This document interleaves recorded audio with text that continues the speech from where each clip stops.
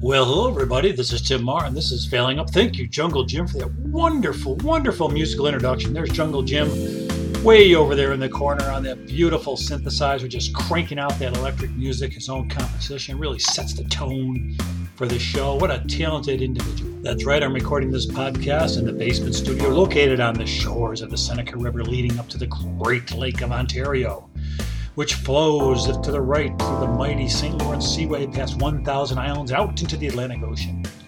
Or if you make a left, you're going to find yourself heading right off towards Toronto. If you go a little north, a little south, Niagara Falls, right over a falls in a barrel. Either way, you're going to see the Great Lakes, you're going to get wet, or you're going to see this beautiful 1,000 islands. Just a great, great area here. Although I must say, currently here in upstate New York on the shores of the Seneca River, we have a gray, snowy, springy day here. So it's kind of a, it doesn't really look like spring. It looks more like November, and that happens here, which leads for these kind of laid-back comfort food Sundays. Part of me likes these laid-back comfort food Sundays because we're in the Northeast, unlike if you're in areas with, where there's constant nice weather, where you're obligated to exercise. Here, I don't have an issue on a cold, dreary comfort food Sunday, just laying on the couch, eating things I'm not supposed to, and watching multitudes of television shows. I just binge on everything. Binge on the food, binge on the TV. Don't binge on the exercise. That's how it works here in the Northeast on a wintry spring day. What a week. What a week. Oh my gosh. Phew. What a week. I can't keep up with everything that's happening. I just can't keep up with it. I love the news. I love to watch the news. I've always loved to watch the news. But it just seems that this week, kicking off last Sunday into today, it is harder to watch the news, but it is more necessary than ever to watch the news because there is so much to be aware of. I mean, it's crazy. You start last Sunday with the infamous Will Smith slap of Chris Rock, which just kind of, makes the abnormal the normal. I mean, I think Congress has lowered the bar on what's norm. Now, Will Smith has lowered the bar on what's norm at the Academy Awards. I think the Grammys are tonight. What's going to go on in there? We need the Who back. The Who can start, smashing people with their guitars. And then we get into this war, this just horrible, horrible war. All these Russian soldiers are being lied to, and Putin's being lied to. Everybody, but at the end of the day is, you see these news stories where the kids in the hospital screaming out for their parents, on tubes and IVs and transfusions, and dead people in the road, and towns and villages and cities just totally annihilated, wiped right out. It's just hard to fathom that, just totally wiped out everything. Years and years of life and history and tradition, just bam. Like a bad kid with firecrackers blowing up his Matchbox car, her Matchbox car, your sister's Barbie dollhouse. Except these aren't dollhouses, these are people's homes and these are lives. You just see it, with the overlap and just all this stuff going on. Everything's flipping upside down, And there's always positives. There's always positives. We're going through the nomination process for a new Supreme Court justice, which is exciting. Not only a new Supreme Court justice, but the first ever African-American female Supreme Court justice, Ketanji Brown Jackson. How exciting is that? And yet the Republicans want to block it. But she's going to get in, and she'll make history. And how exciting is that? In the meantime, Clarence Thomas, his wife, is compromising him, not in the way that he would like to be compromised. Remember how he tried to get compromised with Anita Hill about 30 years ago? Well, his wife is not compromising him in that way. She's compromising him in a professional way because of her stance. Oh, hey, Sarah Palin is going to get back into politics. Yeah, that's how screwed up Congress is, where someone like Sarah Palin can come in and almost look normal. You put Sarah Palin in there and things look normal.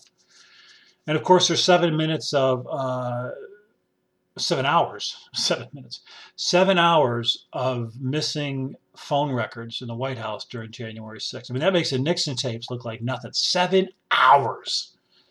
And they were using burner phones. Come on, man, do the math. Just do the math. It's like a bad Sopranos episode.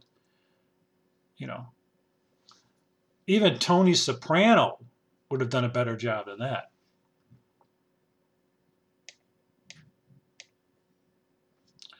So that's where we are this week. But hey,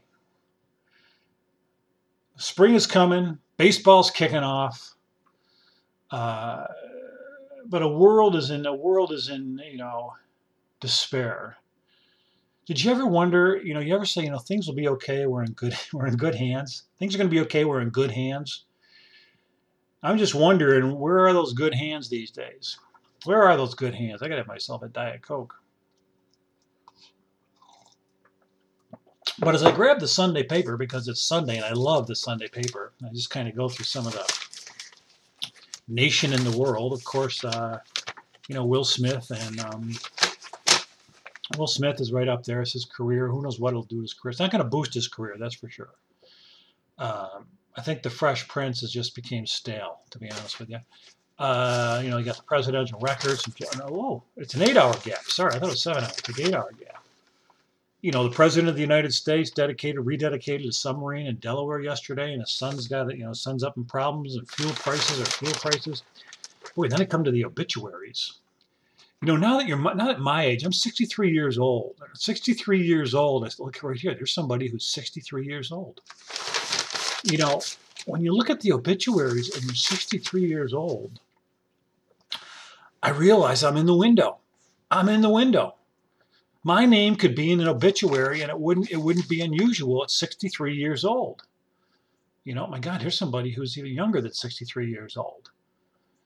Usually you think of me in the 50s, but when you're in the 60s,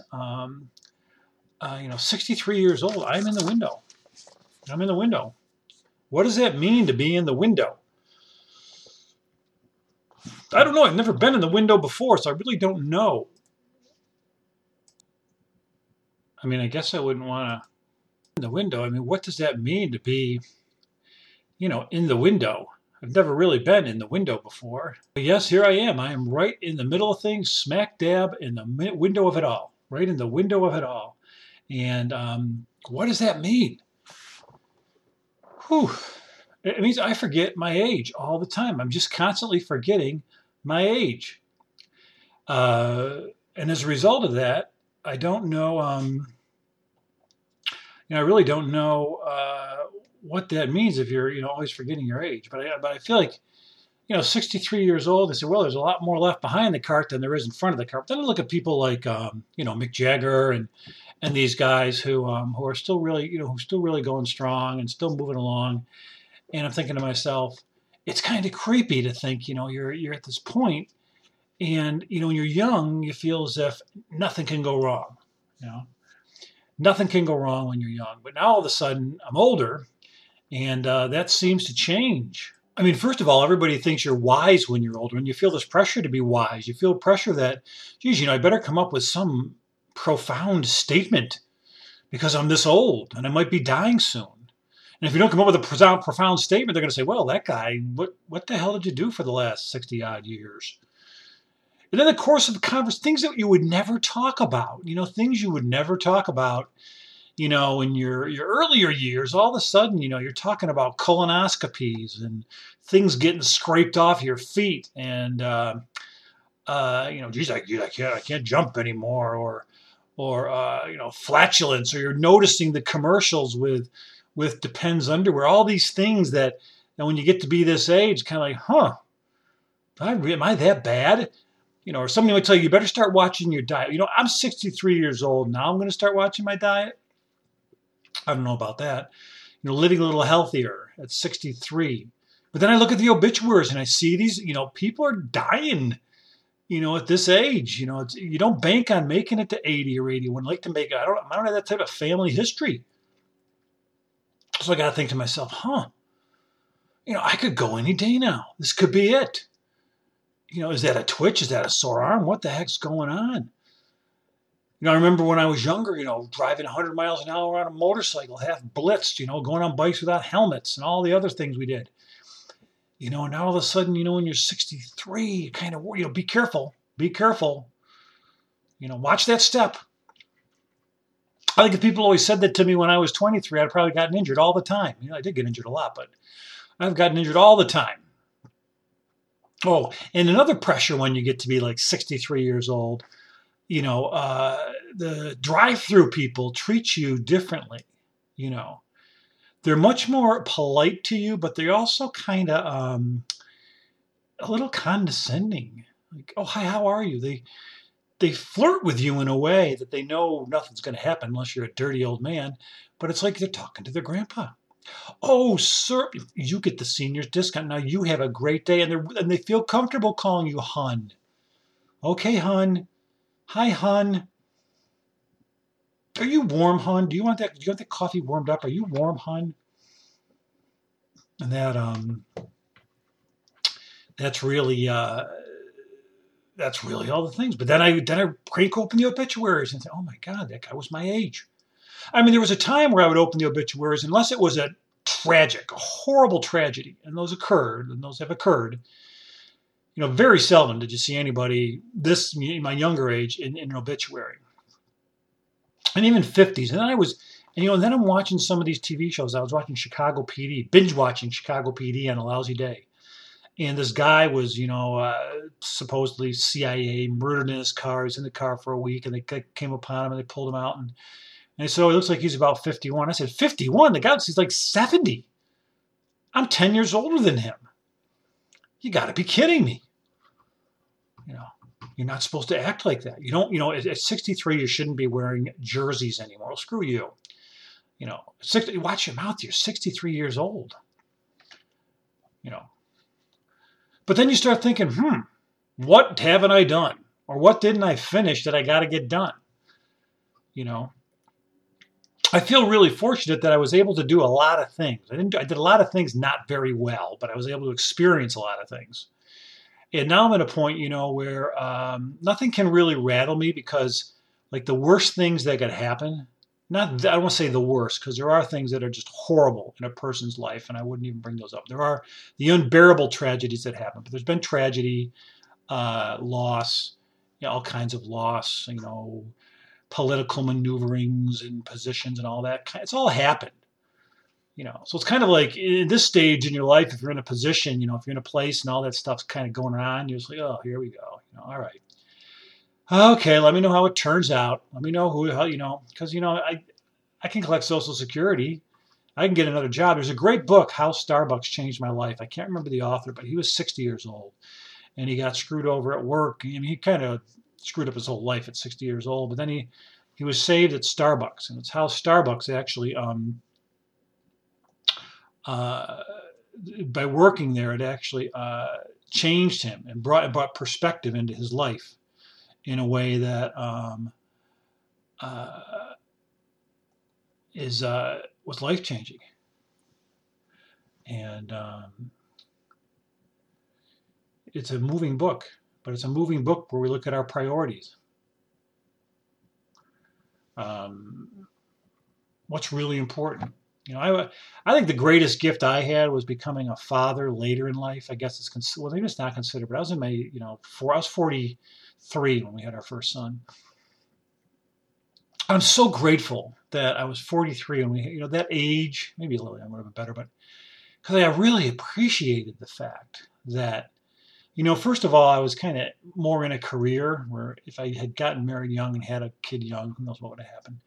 But I was also able to really appreciate and just absorb every experience, every opportunity of being a father, from, Halloween to holidays, to loading them in the cars, to getting them to the daycare, to sitting through, the school musicals, to going on vacations to Disney World, to being the coach on their teams and to watch them playing other teams and getting mad if they're not doing, the coaches are screwing them over. You feel all that stuff. And I think it was just a perfect age to be doing that, What do I know? But at 63, my highlight is a colonoscopy. I love going to get the colonoscopy. I hate the prep, but I love the colonoscopy. At 63, I'm still younger than the president, but at 63, you appreciate the world more, I think, at 63, and it becomes less about me. And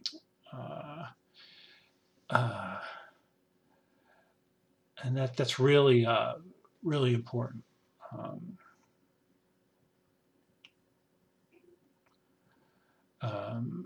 So it just kind of causes reflection, and all these things that are happening right now. You see this horrors of war. I'm just rambling today. I'm just rambling. These are all things that came into the news, and I'm just rambling. That's the kind of Sunday it is. It's a rambling kind of Sunday afternoon up here in the Northeast. To get people thinking. At the end of the day, I guess if I was going to put anything on this podcast, it would be a podcast of gratitude. To be grateful, just to be grateful, man. I mean, if you are fortunate enough and talented enough to be recognized for your work, i.e. an Academy Award, you should be humble enough to understand how to receive that award. And you should be thick-skinned enough to know you work in the entertainment industry. And to have healthy children, and to have all this, and to live in a country where we're semi-safe from having our towns just blown away and annihilated is something to be grateful for. Having a purpose is something to be grateful for. Eating something that's not crawling out of a garbage can is something to be grateful for. And maybe that's what this is about. Maybe it's all about gratitude. Maybe this is what popped in my head on Sunday night because I'm 63 years old reading the obituary. I hope I got it right out because I hope they put a better picture of me in the obituary.